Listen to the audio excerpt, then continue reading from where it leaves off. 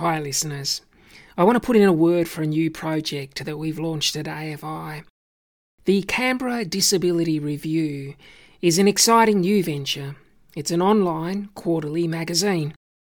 What we're hoping for is that it'll prove to be an arena where the insights and wisdom of people's lived experience can be shared, where injustices and disabling social structures and attitudes can be highlighted and really challenged, where achievements can be celebrated and where change-making conversations might begin. Our autumn 2022 edition is now online and it's available for free. There's no firewalls around the Canberra Disability Review. And we'll include the link to the review in our write-up for this podcast.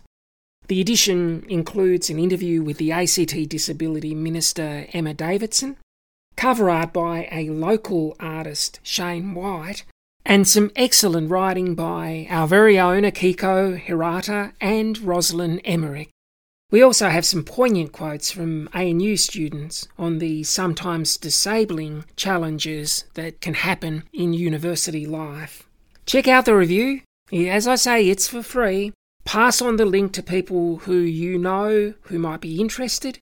And if you or someone you know is interested in contributing to the review, please pitch us an idea at the email address in the podcast write-up. Thanks a lot. Take care.